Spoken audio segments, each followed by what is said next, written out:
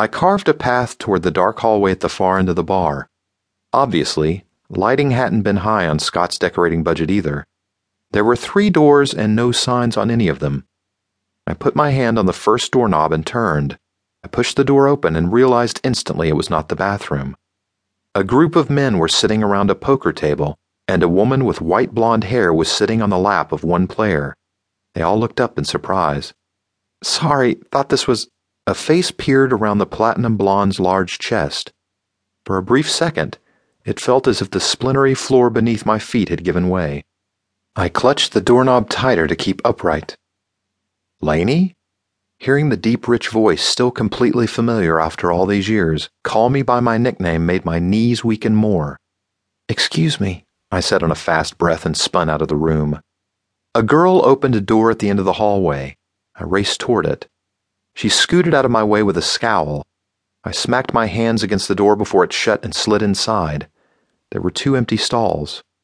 One girl was just finishing up applying lipstick in a cracked mirror hanging over a stained sink. Before I could catch my breath or slow my heart, cool air ushered into the bathroom as the door swung open. I didn't need the shock on the lipstick girl's face or the size of the shadow looming over me to know that Kellen Braddock had followed me into the women's restroom. "You done, Chelsea?" Kellen asked. The girl pushed her lipstick into her bag and left the bathroom with a disgusted huff. I wrapped my arms around myself, took a deep breath, and turned to face him. Another deeper, more frantic breath followed. He'd filled out. He'd grown up. And I still couldn't catch a decent breath. The handsome face that I knew by memory was filled with the same intense emotion that had gripped me too. "Lainey." He uttered the first word, a repeat of my nickname, the same 2 syllables that had just about dropped me to my knees in the card room. I finally managed to loosen my throat enough to speak. "I must have gone through 100 scenarios about the first time we saw each other again." My voice wavered, but there was nothing I could do, short of sealing my mouth shut, that would iron out the tremble.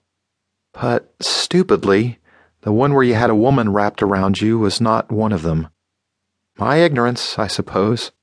Or maybe a little dose of self-preservation. I tended to babble on when I was nervous, and I was definitely that. Or maybe I just hadn't expected to get so shaken from seeing him." Kellen stepped closer.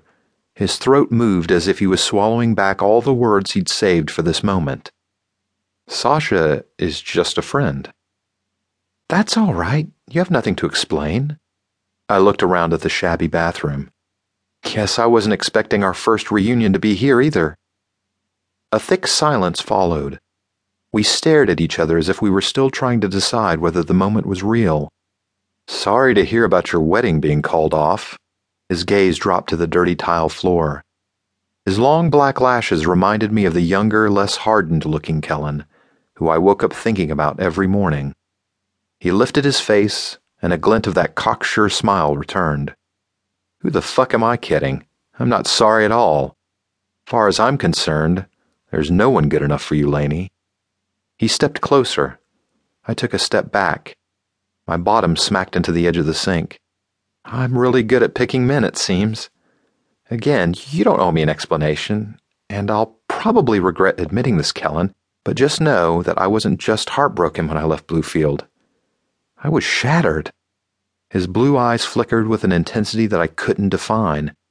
It wasn't anger or hurt. It was something deeper, more profound. It seemed he badly wanted to tell me something,